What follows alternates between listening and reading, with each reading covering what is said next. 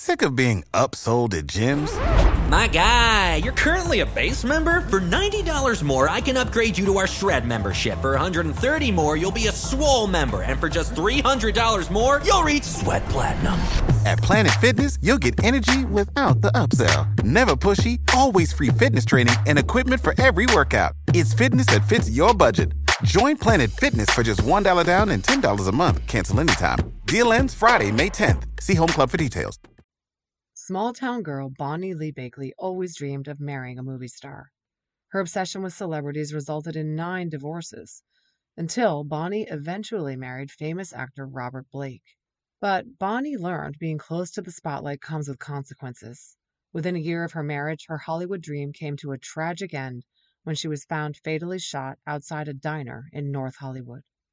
Bonny's troubling past complicated detectives' almost year-long investigation into her murder, which had the LAPD raking through Hollywood's underbelly of gangsters, drug addicts, and would-be hitmen. Her husband, Robert Blake, remained the prime suspect in her murder, but the media pointed the finger back at Bonny, saying she had it coming. From Wondery, The Execution of Bonny Lee Bakley is a thrilling new chapter in the hit Hollywood and Crime podcast series. Robert Blake knew Bonny spent most of her life as a con artist who dreamed of being famous. But when Robert Blake reluctantly let Bonny stay in his guest house, it began the role he'd become most famous for, accused murderer. You're about to hear a preview of The Execution of Bonny Lee Bakley. While you're listening, follow The Execution of Bonny Lee Bakley on Apple Podcasts, Amazon Music, Spotify, or you can listen ad-free by joining Wondery Plus in the Wondery app.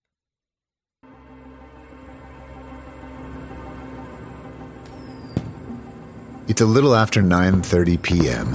on May 4th, 2001. Fireworks flash across the sky in Studio City, just over the Hollywood Hills. Cinco de Mayo has come a day early this year. Inside a small yellow house on a quiet street, Sean Stanek sits at a desk in his robe. He's spending Friday night hunched over his keyboard, writing a screenplay, hoping to become the next Quentin Tarantino. But tonight, Stanek won't write another word.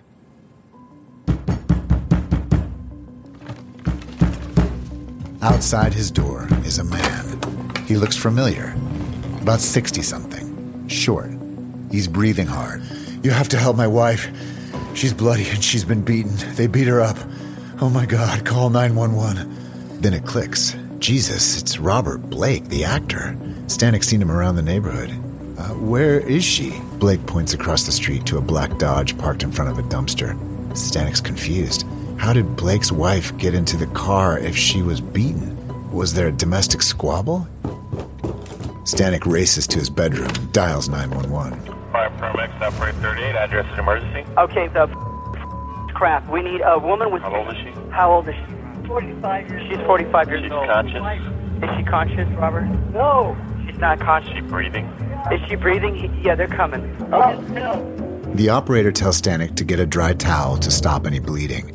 Shit. He's still in his robe.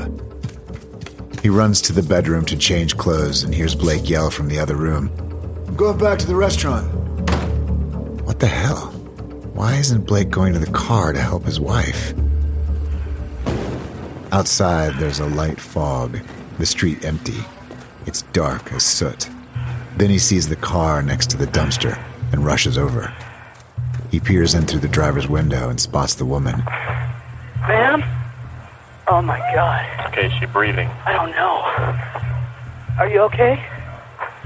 Ma'am, are you okay? Stanek opens the door. The woman's hair is matted with blood.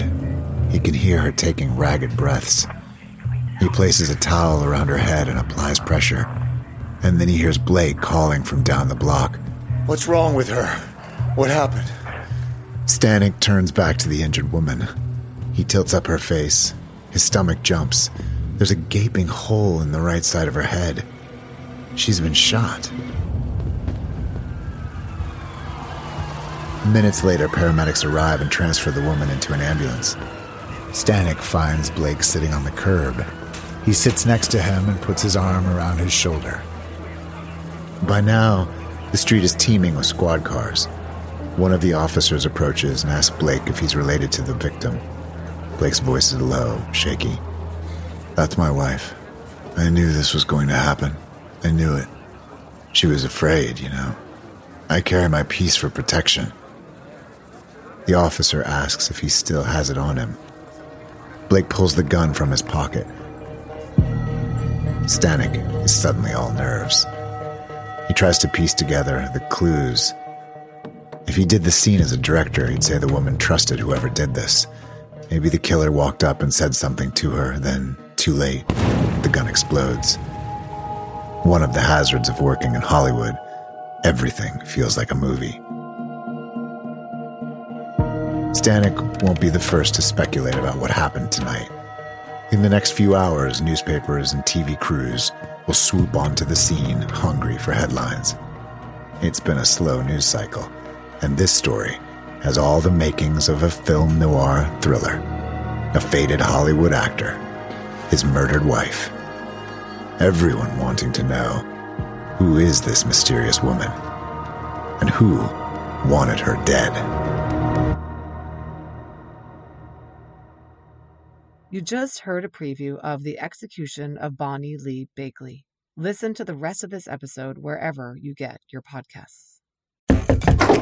Hey, Mike. Glad you could join me for some great seafood. Me too. Wait, why are you dressed in fishing gear? You said we were going out to catch great seafood, right? Yes, to Popeyes. Do you even know how to fish? No, I thought you did. Oh, yeah, I can catch pretty good seafood at Popeyes. Let's go. Let Popeyes do the fishing while you enjoy our delicious signature seafood. Get Popeyes Flounder Fish Sandwich or Shrimp Tackle Box before they're gone. Limited time at participating U.S. restaurants.